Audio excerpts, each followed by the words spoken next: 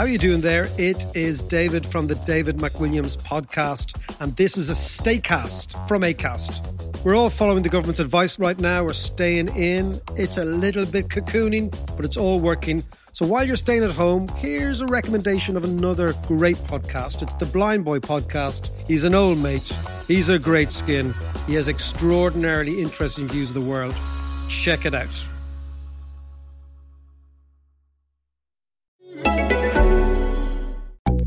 It's time for the Mirror Football Podcast with Sam Matterface. This week on the Mirror Football Podcast, are Spurs able to keep Kane? Transfer talk teed up at just the right time. I wonder why that is. Jose drops Paris casually into the conversation. I wonder why that is. Mind game madness.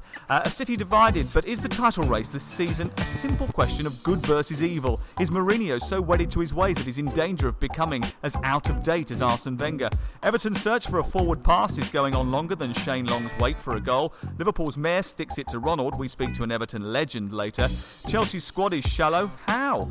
And after being humbled, is Hughes walking a fine line? Plus, Big Tom's big news on Premier League footballers giving away their wages, why you must visit the National Football Museum, and some of your great WhatsApp messages and tweets, all on the show that has got more cojones than the Arsenal defence. It's the Mirror Football Podcast.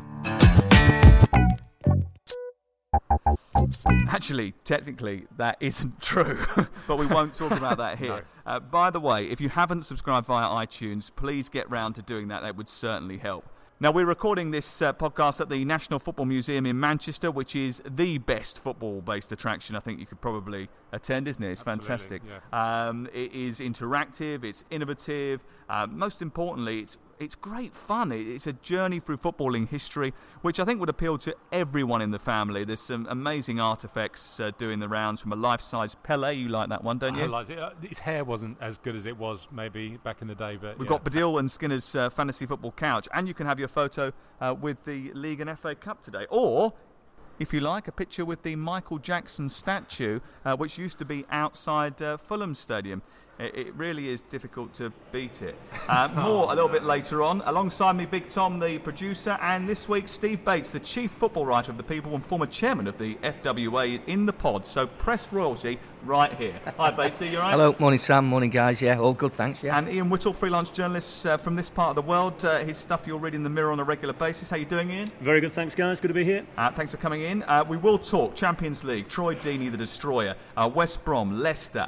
And I will not say I saw this coming when we mentioned Chelsea, I promise you. So much to rattle on with Newcastle, Greg Clark, Everton, Leon Osman coming on the show a little bit later. But first, let's start by talking about mind games. They're all at it, but do they work? Marca's quite astonishing mistake-laden article that contained distasteful slurs just before the Champions League tie with Spurs. Zidane describing Harry Kane as a complete player. Pep talking up Sarri and Napoli. De Laurentiis getting very, very hot under the collar about it. Jose dropping a hint that it won't all end at United and openly flirting with PSG. What's the motivation here, Batesy? Well, for me, it's one clear motivation, and that's just gaining whatever extra inch that you can these days in football, because football now is a game with such slim and small margins that any way that you can get an advantage on your opponent, you'll take it. And that's why these mind games now are sort of played out on a regular basis. I love it personally. A lot of people don't. A lot of people think it's hot air and baloney. It's okay I actually love it. It's okay when it's just a bit of mind games trying to unsettle a player by talking about where he's going to go next or what he's going to do. But it's not okay when you're writing articles like Marca did over the last 24 hours. Yeah, I think that's a different case. And we've got to remember in that case, those Spanish papers you're talking about do always have a hidden agenda. They're kind of very much in bed with one or the other big Spanish clubs. And that one was quite sinister because it had other overtones, as we know. Most of the time, it's just good knockabout stuff. And let's not kid ourselves. This has been around as long as football. Bates has spent his career covering Sir Alex Ferguson, and there was no one better and never will be anyone better than Sir Alex.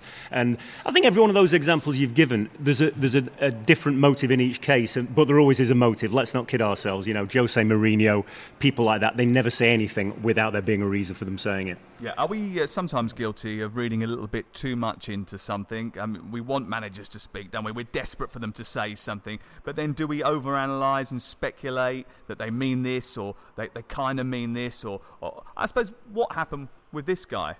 We saw again the Harry Kane team, so score every day 2 or 3 goals. Even the greats like Pep aren't immune from playing a few mind games if it's going to give their team an advantage. And as I say, I think it's all good fun as long as it doesn't overstep the mark. We guys are in the media. We're looking for every different angle we can get. So bring it on. That's what I say. felt a bit sorry for Pep in that case, Sam. I know what you're saying there, because I was actually at that press conference after the Chelsea game, and he said it with a smile on his face. I think he was actually trying to be complimentary, because Kane had scored 1 or 2 goals that day at Huddersfield, I think. And he was actually saying, in the way Pep does, he was talking up an opponent, saying how good Harry Kane was, rather than trying to make it out that Tottenham are a one-man team. So I felt a bit sorry, but obviously the journalists who were covering the next Pochettino press conference took it upon themselves to kind of imply that he was calling Tottenham a one-man team, and it went on from there. Kane has been linked with Real Madrid, timely enough. £170 million. Poch says he's a one-club man. Zidane says he is the complete player. Watching him, do you get excited? I mean, you said a couple of weeks ago on the pod that he's the kind of guy now, when you're looking at your Score Centre app on a Saturday afternoon, you're expecting it to flash up with Harry Kane's name. Yeah, when we saw at the weekend, he is actually human. We had a conversation earlier on in the cafe, and at the moment, if someone was to offer me tickets to any match in world football, I've got to say I'd probably watch a team with Kevin De Bruyne or Harry Kane in it, maybe even a little bit more than Messi or Ronaldo at the moment. They're that good. I mean, his game of the weekend was a bit of a blemish, but apart from that, he's as a complete striker as we've seen, well, for years and years, I'd say. Do you see him staying at Spurs, or do you think that he'll end up going on to pastures new, maybe end up going on to somewhere like Real Madrid, where he has been linked? Yeah, listen, Sam, I think that's going to be all determined by how successful Tottenham are. If Tottenham start to win trophies, which is the next phase of their development, let's face it, we've been saying this now for at least a year, maybe more. If they start to win trophies, then Harry Kane, I am absolutely certain, being one of their own, will want to stay, and particularly stay at the new White Hart Lane. I think that will be a big factor as well. If Tottenham are going to be the nearly team, the nearly men of the Premier League, then, Harry Kane has got to take a dispassionate look at his career and say, do I want to end up a one-club man maybe, an absolute loyal diamond of a player for Tottenham Hotspur, but with nothing in my trophy cabinet? I don't think he wants that, Harry Kane. I think he's ambitious. I think he's driven. I think he wants to reach the very heights. He wants to match the greats, not only the Premier League but also Europe. And I think to do that, if Tottenham aren't going to win trophies, he's going to move on. And by the way, if he keeps scoring the goals he is doing, then listen, people will be knocking on his door. I got quite a bit of stick recently. I did the Tottenham West Ham game at the London Stadium, and got a bit of stick off on social media for suggesting that Kane's performances are just going to lead to one thing, and that's a move away from White Hart Lane. And I can understand the Tottenham fans wanting to keep him, but let's be realistic here. At the end of the day, when players have finished, they don't look at the bank balance, they look at the trophy cabinet.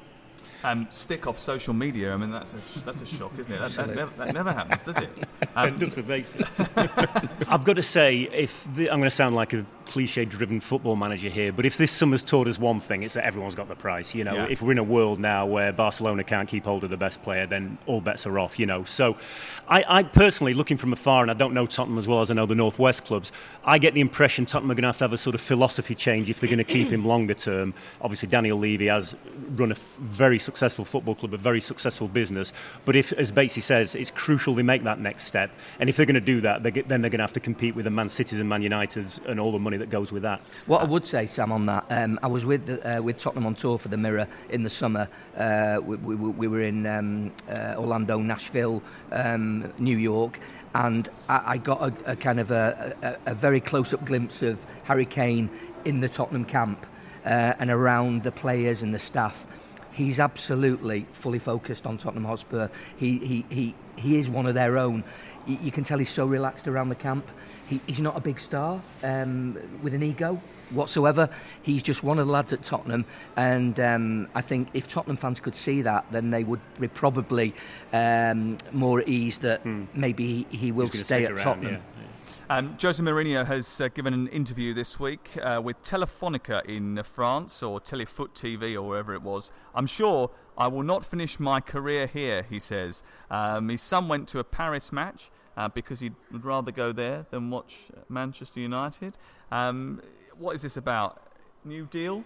Well, I'd rather go to Paris than watch Liverpool Man United again, as I had to do with Batesy on Saturday. Yeah, I mean, the timing is very coincidental, isn't it? There have been stories for some time now that there's a new contract on the table or contract talks are opening. And surprise, surprise, in the midst of this, Jose comes out and just happens to mention that maybe that he won't end his career at United and there's an offer on the table. I've got to say part of that is a bit of a so what reaction from me, in that who expects Jose to end his career at United? I don't think anyone who's followed him exactly. So it's more a question of timing. You know, will he be leaving in a year? Will he be leaving in 3 years? Will he be leaving in 10 years? We can guarantee he'll be leaving. But I think, to get back to your original mind game comment, this is a great example of Jose's timing. I think this is an interesting story because for a while now, certainly for the last 12 months, I've been hearing rumours at United that Jose's not happy with the process, the way things are done at the club. Yet you can't deny that he's been handed everything in terms of players and money and resources to buy the best players. He's been given everything there, but I am still told that he's slightly frustrated sometimes by how slowly sometimes things move at United. Some things he wants to do don't always happen so quickly. I know he's been frustrated by some travel arrangements which went awry last season, and maybe all this is and with the contract talk in the background, maybe all of this is bubbling up. From what I know, Jose Mourinho is very happy at Manchester United. If Jose does go to PSG, is he going to go to Lyon and try and get a 0-0 draw? Well, it's an interesting point, isn't it? Because I mean, you look at what the tactics were at the weekend, and clearly there's nothing wrong with going to Anfield to pick a point up, but that kind of lack of ambition. I mean, would you do that with Neymar and Cavani? I'm not sure that's even possible, is it? Don't think they'd be up for that, funnily enough. Newcastle United are up for sale. Is this really breaking news? Chinese sniffing around? Didn't we know he was looking to sell anyway? I mean, this is just the last throw of the dice, isn't it? I've had enough. Please, someone take it off my hands. You'd have thought so, wouldn't you? I mean, he's been trying to sell it, I think, almost the minute he bought it, he was trying to sell it. So I don't think there's any major surprise in that. It took me back. My first job was actually on the Newcastle Chronicle way back in the 80s. At the time, Sir John Hall was buying the club, and I remember the hysteria that surrounded that. Obviously, Kevin Keegan followed soon afterwards, and I think Geordie fans are they were desperate 30 years ago for new ownership and success, and they're still in that situation now. I think that relationship has seen its course, hasn't it? I think it's best for all concerned if he can find a buyer very quickly now. Simon Burgess today said, one club city, 52,000 sold-out stadium every week, Benitez in charge, £100 million worth of TV cash guarantee, one trophy makes you a legend, £350 million bargain. He's not wrong, is he?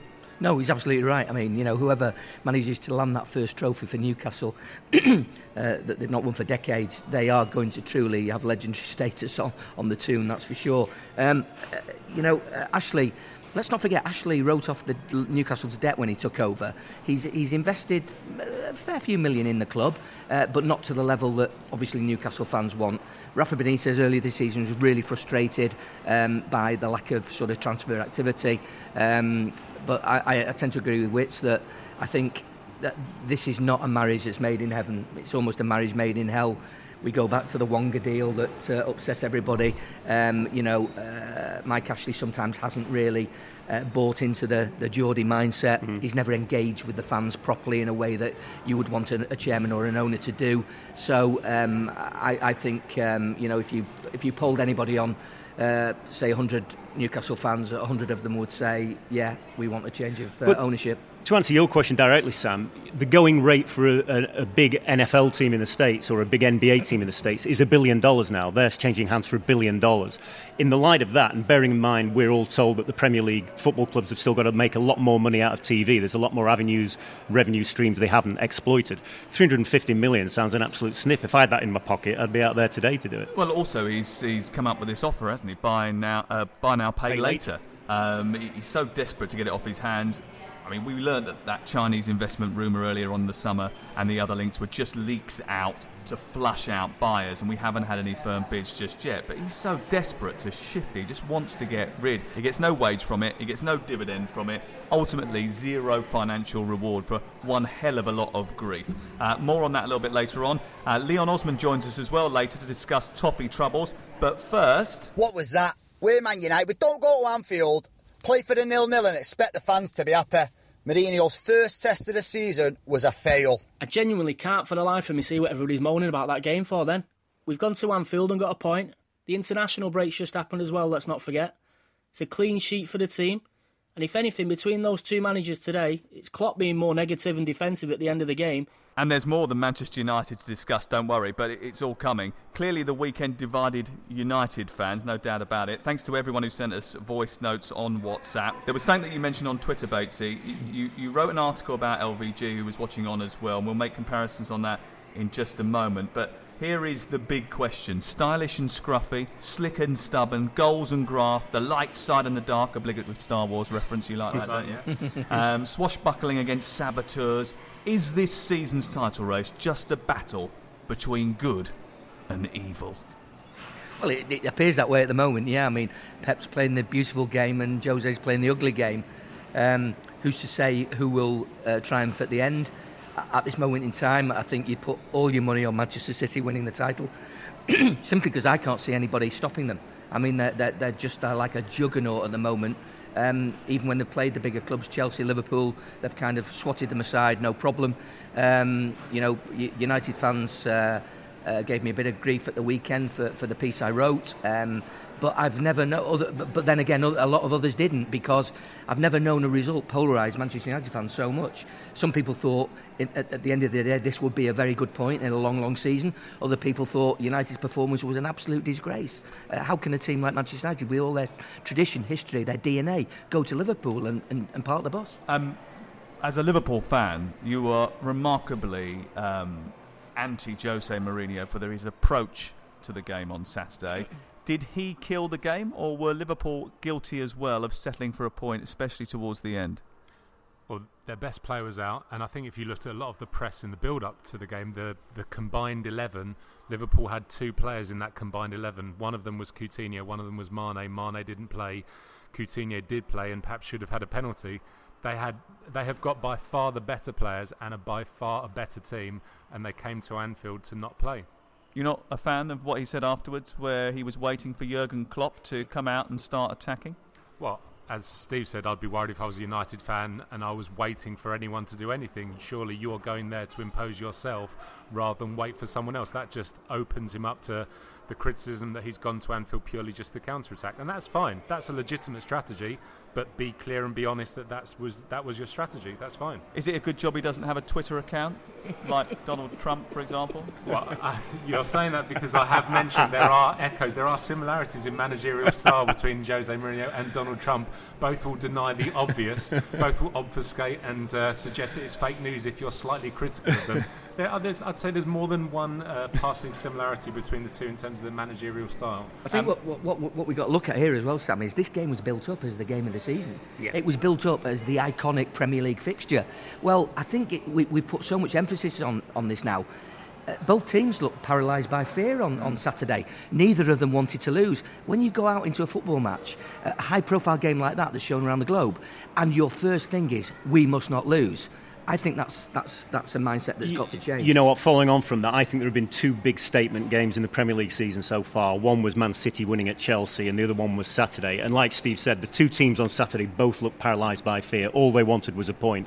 And I actually thought at that Chelsea-Man City game a couple of weeks ago, Chelsea had the same philosophy. They basically didn't want to lose. That was their first priority, whereas obviously Guardiola sent out a City team to win. I think that is the difference between those four teams at the minute. Yes, I was at that game and it wasn't very inspiring from Antonio Conte. United's goal difference, though, is plus 19. They're undefeated in 8. City are changing what is a good result. I don't know who said that over the weekend, but someone did. And with their intent to win, even in that game at Chelsea, at home to Liverpool, the way they played, I know there was a sending off in that game. There's no handbrake in the big games at all from Pep Guardiola. Are they setting a new standard? I have to say, the evidence so far, and it is a very small body of evidence, we're only 2 months, 8 games into the season, yes is the simple answer, I think. Statistically, they've scored more goals than any team since 1890 something for the opening 8 games of a top flight season. I think the key difference this season to last season, not only does Guardiola know this league and know his squad better than he did 12 months ago, is that squad is better. They had a good summer in the transfer market, which they hadn't really had before, and they've solved a lot of problems. And the depth of that squad, Mourinho's main excuse on Saturday seemed to be that he had a couple of players out injured, therefore had to play for a draw because he didn't have enough midfield players on the bench. City have more than enough midfield players and pretty much every other position covered. They look to me, City, look just a mirror image of that Barcelona team that used to kind of destroy people. With De Bruyne as Messi. Yeah, Alex Ferguson used to call it the carousel.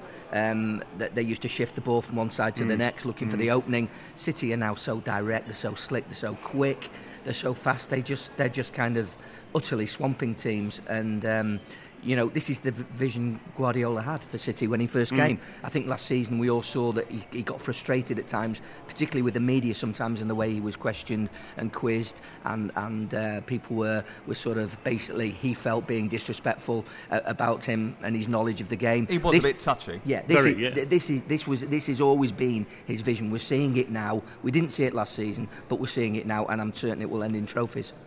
Kevin De Bruyne, absolutely sensational. I sent a tweet out on Saturday night. Just give the guy the PFA and the Football Writers Awards now. He is lit. And no one else in the Premier League is going to play balls like that. Absolutely. And you know what, he's been playing of that level for a couple of years now, just maybe not as consistently as he has been this season, but yeah, I think head and shoulders a team that's playing like that as well suits his style, and as you say, his range of passing, the technical ability of the players around him obviously makes him look that bit much better, but yeah, he's head and shoulders above anyone in this division. And the delicious irony, Sam, is that and the backdrop to this is that he was once a Jose player. Jose didn't rate him and sold him. Couldn't make it up, could you? I'm not going to start again. Go on, get him riled. We can't get too excited though. It is only October. This time last year, Chelsea were useless. Deja vu. And look what happened next. Here's some stats for you of the week. Shane Long now hasn't scored for 246 days. Kyle Walker runs at an average of 21 miles an hour. That is a true story. And one for the next section of the pod, Real Madrid haven't lost a Champions League home game since March 2015. On the go, on your phone, on the website.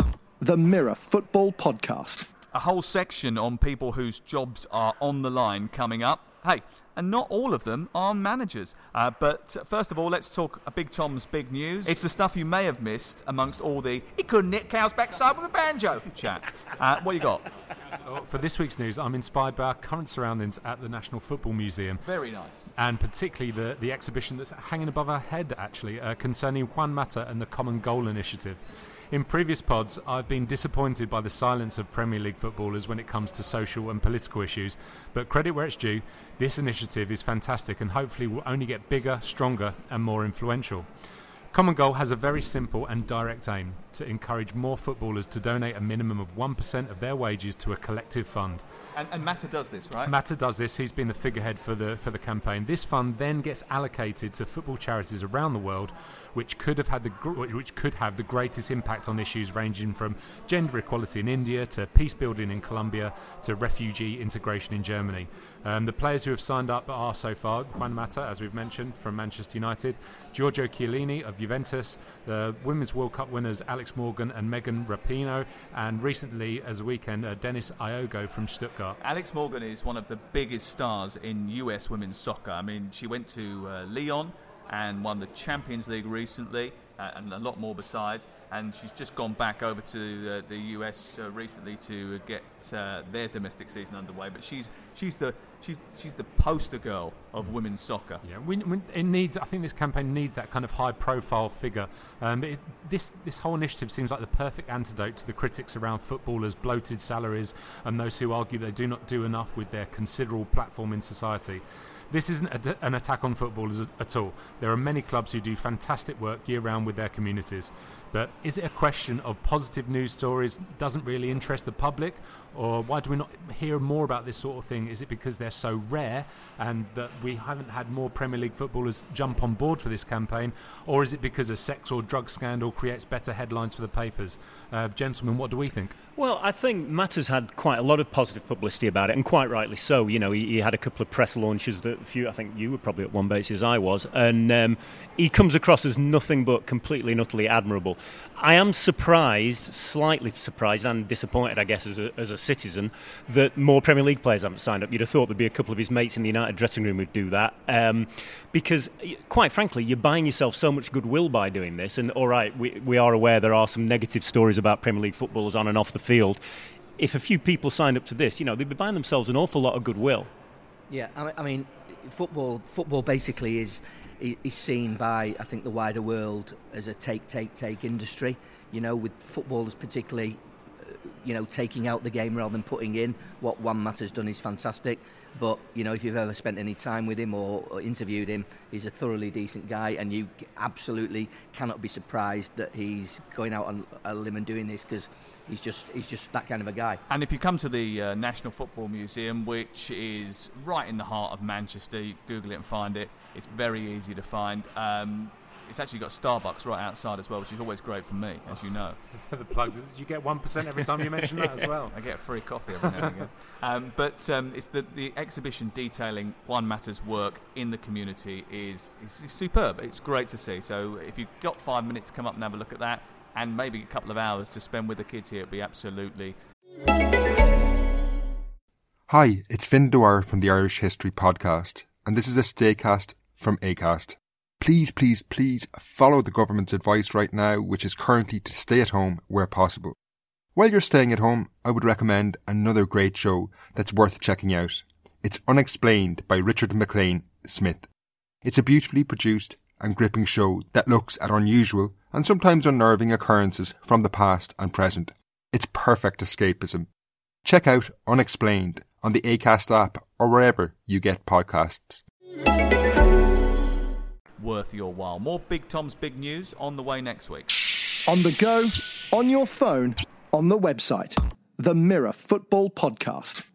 Leon Osman is coming on board for this section of the pod. Hi, Leon. Hi, everyone. You okay? Yeah, all good, thank you. Not quite a knockout blow, but Ronald Koeman under increasing pressure as Everton boss. The Everton supporters had to get up at 5 o'clock in the morning to get to Brighton on the coaches for that game. It was moved for not Super Sunday, but for Indian TV. And they didn't look like losing in the first half, but they didn't look like winning either. The second half, absolute opposite. It was quite interesting. There was a dramatic finish, but for large portions, Everton too slow, going backwards all the time, no movement, players getting in each other's way. And now the Liverpool mayor and Everton fan says that Ronald Koeman is the problem. Another tough week for Koeman. What's the issue, do you think, Leon? The players, the system? What's the issue?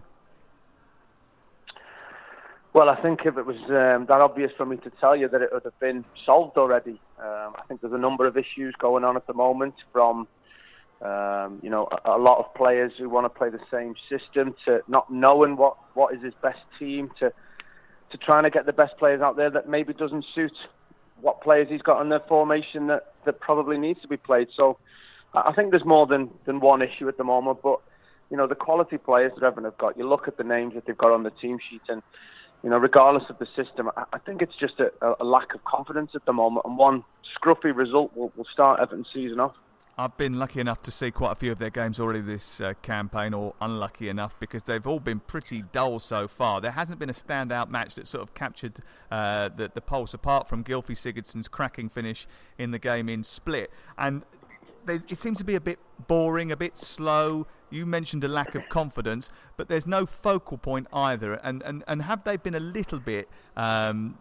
I suppose not disrespectful, but have they been a little bit negligent in not signing someone to lead the line? I know it's difficult to replace someone like Romelu Lukaku, who got so many goals last season, but they needed someone who could hold the ball up or be a focal point. Yeah, and I mean, that's obvious. It's easy for us to say here now. I mean, I think everyone realised back in January that he was probably going to be on his way. So to have not replaced a guy who's such a massive part of the team, not just the goals, but the way he led the line and the way he scared opposition defenders into dropping deep and doubling up against him. And without that threat, defenders are now pushing up the field, denying Everton the space that they need for the new number 10s that Ronald Koeman's employing for them to play the football. And it's not just the goals that there is now lacking from not having a centre forward. It's the stretching of the pitch, and it's the direction that Everton were using last season that unable to use this season. So,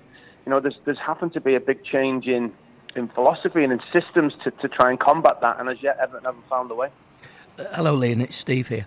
Do you think Koeman can turn this round, or do you think it's reached a point where the fans have lost confidence in his ability to do that, and maybe the players themselves are losing a bit of confidence in the manager to come up with the formula to turn this round?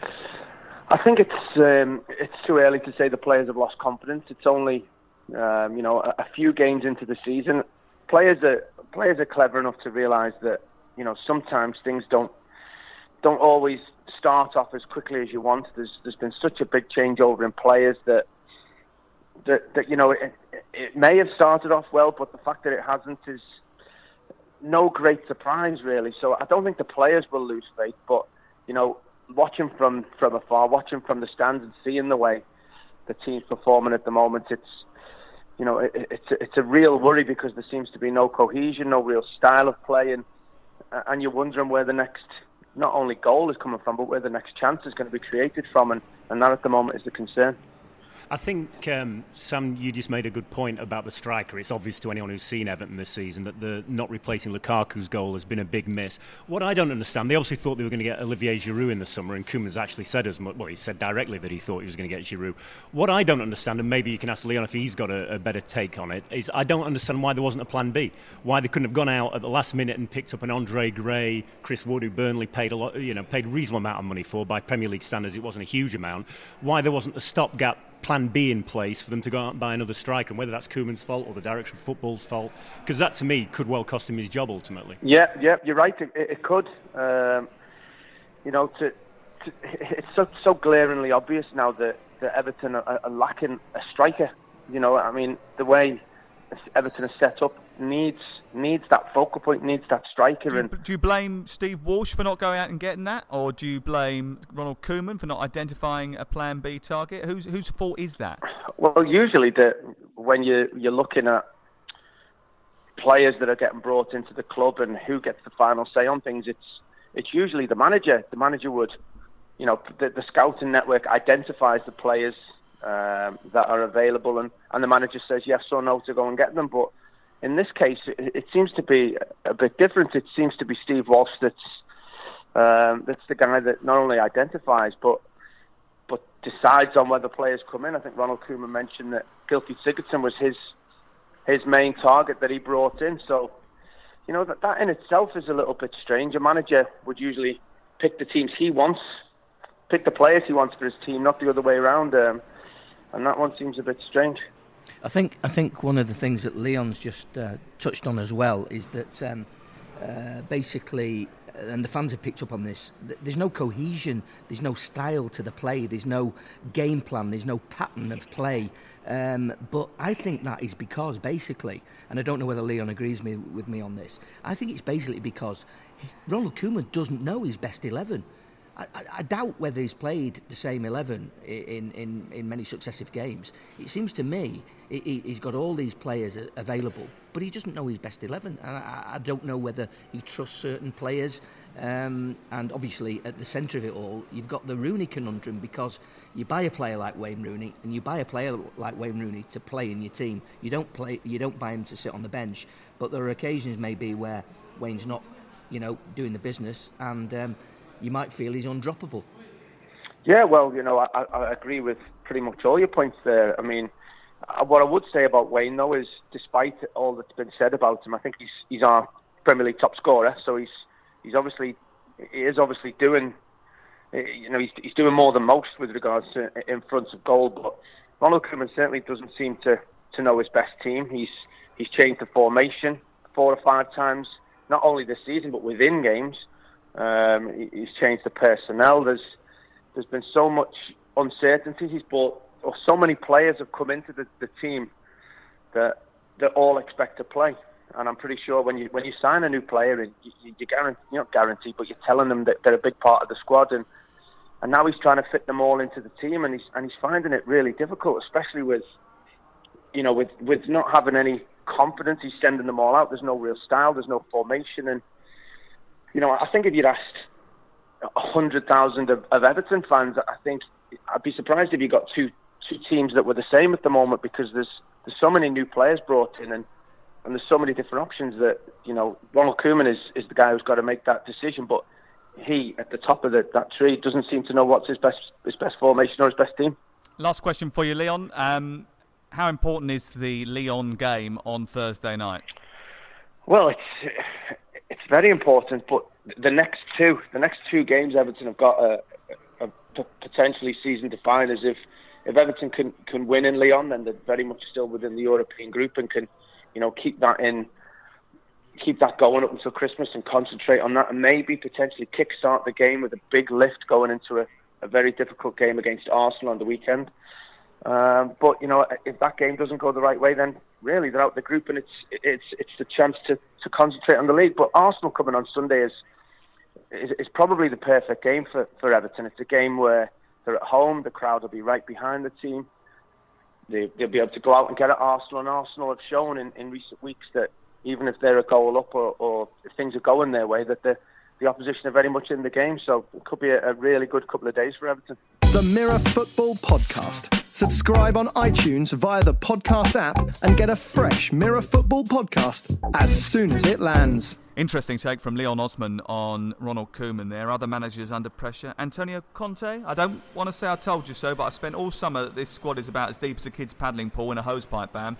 I cannot stand the idea of them trying to attack the Premier League, the Champions League, the FA Cup and the League Cup with 15 outfield players. Moses injured now for another 4 weeks. Conte's out. Morata's out. Okay, apparently he's going to be back this week, but yeah, he's had a hamstring issue as if he's going to come back fully fit. 15 outfield players. I've not seen them attack anything yet, let alone those competitions he's talking about. Certainly against Man City they didn't.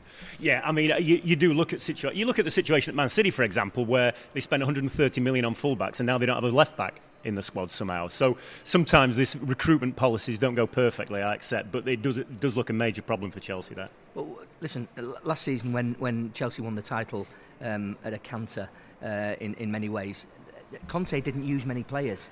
He had quite a tight group that he relied upon. Okay, maybe that was the perfect storm for them last season. But I think you've just mentioned 3 or 4 players there, Sam, who were out with injury. I think if he got those players back, then it does look a decent sort of 16, 17 players. Admittedly, it's not the same size as strength of squad as Man City or Man United, and that's maybe a surprise, and maybe one of the reasons Conte doesn't look totally happy for me. I can see trouble on the horizon with him. But that's okay if you're only playing in the Premier League, which they were last season. They just had Premier League football. They didn't really care about the League Cup. No. They didn't really care about the FA Cup, really. They played the B team in that up until the semi-finals. The fact is that now they've got big competition to play every other 3 days. I think that's what recent history is showing us, isn't it? You know, Leicester, Chelsea, Liverpool almost the year before Leicester. These teams haven't been playing in the Champions League and have either won or come very close to winning the league. I think that's a huge factor that maybe we underestimate sometimes. The surprising thing for me, Sam, is the number of players Chelsea let go on loan. I mean, Kurt Zouma, who's a terrific player, is out on loan at the moment. Why? Why have they let him go out on loan when they've got a kind of smallish squad? They've sold Dominic Solanke. Yeah. He's now featuring for Liverpool on a regular basis. They do tend to shoot themselves in the foot, Chelsea, on this with this loan situation quite a number of times for me. Do you want to mention De Bruyne again at this point, just to cheer Sam up even more? You like the doctor, don't you? Should you get it mentioned here? Emenike? Is that his name? Dr. Emenalo. Michael Emenalo. Yeah. Dr. Emenalo. Yeah. He's a doctor? Why are we giving him a doctorate? He can barely hire a blooming football squad. Don't give him a doctorate. Don't forget Tammy Abraham as well, who scored. Tammy Abraham's scoring goals this weekend. Good shout, Tom, yeah. Romelu Lukaku's not bad. He used to be at Chelsea. Kevin De Bruyne, we've mentioned. You've mentioned Solanke. In fact, you've mentioned them all. We could have a little game here, couldn't we? Name the Chelsea 11 who could challenge for this year's title that they've sold. Yeah. Ahead of the current Chelsea team. Yeah. How's Nemanja Matic getting on, by the way? Oh yeah, good shout. Mark Hughes must be under pressure too, right? One matter. All right, keep going. You look at the Stoke 11 though, Batesy, and there's quality in there, isn't there? Especially in the front room. Losing to City is no disgrace. Anyone can lose to City. 7 goals, all right, it can happen. But they also lost to Everton as well. I mean, it's not going particularly well for him, and their squad isn't that bad. No, it's not a bad squad, and you know, they made some decent additions in the summer. You wonder whether Mark Hughes has been there now 4 or 5 years, and the general perception is that he really did take them on a level from where Tony Pulis was at. Until last year. Yeah, but they seem to have hit a bit of a brick wall at the moment. They don't seem to be a team that are going anywhere. Obviously, a 7-2 hammering at City, you can't really, you've got to put that in context. I mean, City can do that to anybody. So I wouldn't particularly put that down as a black mark against Mark Hughes and Stoke. But for me, they're a team that are just treading water. And the fans, the Stoke fans would say that, but I do wonder where he's meant to take them next. Everton have spent 140 million this summer, and Koeman said before the season started, Koeman basically said, I'll be happy to finish where we finished last season, having spent 140 million. So if Mark Hughes has got £1 billion, and I mean literally £1 billion to spend, then I think his fans have got a right to demand top 4 or top 6 or top 7. Where do those Stoke fans expect Stoke to finish in the table? He did give Tom He did give Tom Edwards his debut on Saturday, and particularly good cross for one of the Stoke goals. But I wonder whether or not that was the right game to give him his debut in. Arsene Wenger, is he under a little bit of pressure as well? Scandalous penalty, he said. Mark Clattenburg, in the aftermath, has said it was a penalty, there was contact, which is presumably why Richarlison wasn't written up by the FA, because they could have taken retrospective action if they thought it was a dive. Well, listen, I think what we're seeing with Wenger is what a lot of people thought would happen. You give him this 2-year contract, 3 or 4 months into that contract, the wheels are off again, and here we go. And we've presumably got to sit through the whole Groundhog Day again of Wenger, will he, won't he, new contract. I mean, have any of us got the energy for that right now? But can we leave it a year? Just going back to that game, I actually didn't think that was a penalty. I thought Arsenal did seem to be hard done by on that. You did? On that one, I did, yeah. But again, we heard the quotes from the Watford side who basically questioned whether they've got the stomach for the fight. And how many times have we heard that question being asked of Arsenal? Have they got the stomach for the fight? And clearly, it's never going to be resolved while Arsene Wenger's there. I did feel sorry for Mesut Ozil as well. I mean, granted, he doesn't really put a shift in often, but on social media, the guy gets absolutely hung out to dry.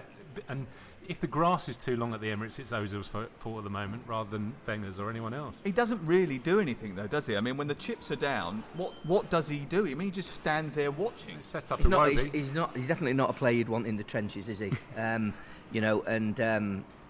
He's a supremely skillful player, but it's got to be all going his way for him to really shine for me. He's not a game turner. He's not a game changer when the chips are down. You don't look to him to sort of dig you out of the hole. And I thought it was significant last week when Wenger admitted for the first time that Sanchez and Ozil could be going in January. That was a sort of a sea change, and you do wonder. They'd be on the first ticket out of there. Well, that was my thought, exactly. Maybe Wenger's finally seen the light and realised he needs to get rid of one or both. That's the point about Ozil Wenger. Which player is flourishing at Arsenal right now? Is anyone? There's nothing, is there? It's a great question that sent us completely silent. I was just looking at you, seeing if you had an answer. Complete radio silence there, Tom. We're all stunned by that because nobody's got an answer. Tweet us at Stay On Your Feet if there is a player at Arsenal that you think is flourishing right now. Greg Clark, he's in a spot of bother, isn't he? 2 weeks ago, he was praising Eni Aluko for reporting alleged racism inside the England women's football setup. He has got to explain why he responded with the phrase, "I've no idea why you are sending me this. Perhaps you could enlighten me." And that was 30 minutes after the PFA sent him a 6-page letter outlining the allegations of racism against the England women's football setup. He was sent it because he's the chairman, and the PFA thought the accusation was so troubling that someone in high authority should know about them. And that was his curt one-line response. What's next for him? Well, for me, it should be the sack. I mean, he's the head of the organisation. For me, he skillfully avoided putting his head above the parapet during this whole Aluko-Sampson affair. He's let other people take the flak, Dan Ashworth for one, Martin Glenn for another, and he's stayed in the background. He is the figurehead of the organisation. For me, he should have been up front at the very start of this, but he wasn't. And now we've got sight of this 14-word email, which again is an absolute astonishing reaction, and it just shows the way, the disjointed way that there's a complete disconnect between the FA, it appears, and reality, because how they could, and Greg Clark particularly with that email response, how he could think that this was not really an issue to be taken seriously is beyond me. I mean, I think really, the only thing we can do here is sack this guy. And reality is the key word here, because let's be straight about this. This isn't just a chief exec or a CEO or a chairman who's made a bad appointment of a manager or something. These are social and, in this case, quite possibly legal issues. And this guy's been completely negligent, or so it would seem from what we know. Hey, and I've also got to say, I know Batesy will agree with me on this one. You know, credit to the journalists who've dug away at this story. The print media especially comes in for a lot of flack, some of it justified, most of it not. But, you know, without the work of one or two guys who we know, who we work closely with up here in Manchester, this story would never have come out. It's amazing, isn't it? Because this is a prime example of total incompetency from an organisation which has constantly, over the last 20 years or so, been labelled as not fit for purpose. And we've got a new chairman, a new chief executive, a new structure behind the scenes, a brand new football centre in St George's Park, and yet still nothing appears to change. What do you do? Well, I mean, you look at the scandals over the last 12 months, it's been ridiculous. Listen, we will keep having these scandals. I mean, basically, I think the FA is a fatally flawed organisation, maybe just simply because of the way it's structured with the FA Council and the old buffers who have an unequal amount of power given, you know, their status and you know, the associations they represent. For me, it's well, as you say, Sam, it's not fit for purpose, the organisation. We stumble from one crisis to the next. This whole affair has been, you know, underpinned by just a lack of cohesion, a lack of common sense, and a lack of appreciation that this was a serious issue. A lack of professionalism. Yeah, and this has been, you know, we'll go back to the original Mark Sampson report from Bristol, which was 2015. This has been now in the pipeline for 2 or 3 years. That report, initially sort of detailing what Sampson had done, that's sat on somebody's desk in somebody's drawer for 2 years. It's ridiculous. And what baffles me is that, you know, they've been so slow to act on this, the FA, yet when they had the Sam Allardyce England affair, they couldn't pull the trigger quick enough. Which for me, they got that wrong, and they've got this wrong. They're just a kind of a joke of an organisation. Well, the FA say that once Greg Clark had received that letter in 2016 from the PFA, he checked with his executive team as to what actions were being taken regarding the allegations. What that statement doesn't explain is why he didn't respond in a manner more becoming of someone in high office. There is parliamentary hearings this week, and I suspect more breaking news by the end of the week. The Mirror Football Podcast. I think we mentioned that we're at the National Football Museum today, and Craig is with us. Craig, come and tell us a little bit about what you do at the museum and what's going on at the moment, because apart from having my picture taken with Pele, apparently I can also learn to do some soccer skills and some penalty taking. Yeah, there's plenty on a half term. We always have a fantastic, really wide-ranging programme for all the family through every half term and summer holiday as well. So something we're really looking forward to doing. Of course, Halloween's just around the corner, so we have some special Halloween-themed events going on. What does that involve? Some scary events like Steven Gerrard slipping over in his own half or something like that? Do me a favour, next. I couldn't possibly say. He's just been inducted to the Hall of Fame, so we're very pro Steven Gerrard this year. So thank you very much. I think Tom seems to appreciate that. But yeah, we're going to have a tricks and feats special event where kids can come in, bob for apples, try and do as many keep-you-ups as they can. We're going to do some nice prizes as well. We often do big giveaways around Halloween, so there'll be plenty more for kids to enjoy. And of course, all of our Football Plus will be on as usual for kids to practice the keep-you-ups and penalty shootouts and whatnot. Where did the idea of the Football Museum come from, and how has it evolved into what it is now, which is like a spectacular attraction for all the family, because there's loads to do here? Well, the germ of the idea obviously came from its foundations in Preston. But since we've come here to Manchester in 2012, it's just grown year on year on year. And I think what we really try to do is appeal to everybody and get as many people through the door and get as many people engaging with football and the history of football. A lot of fans seem to come here and expect to see big features on pretty much every club.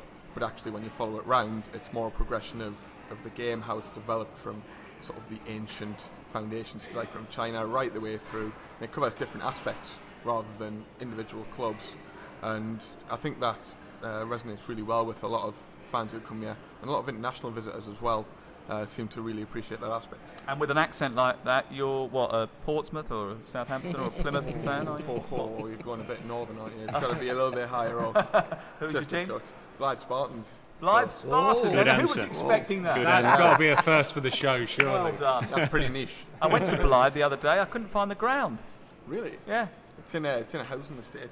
Ah, It's that's probably a why. little out of the way. You probably wandered into the town centre and you got yourself a little lost. Listen, thank you very much for having us. We really appreciate it. No, enjoy it. Thank you. And you can follow the Football Museum on Twitter. You can at Football Museum and on Facebook? Instagram as well, again /National Football Museum, and Facebook just the same, National Football Museum. Action, reaction, and the best columnists and analysis. This is Mirror Football. Well, that's it from this week's Mirror Football podcast. The team this week, Steve Bates, Ian Whittle, and Big Tom, the producer, and me.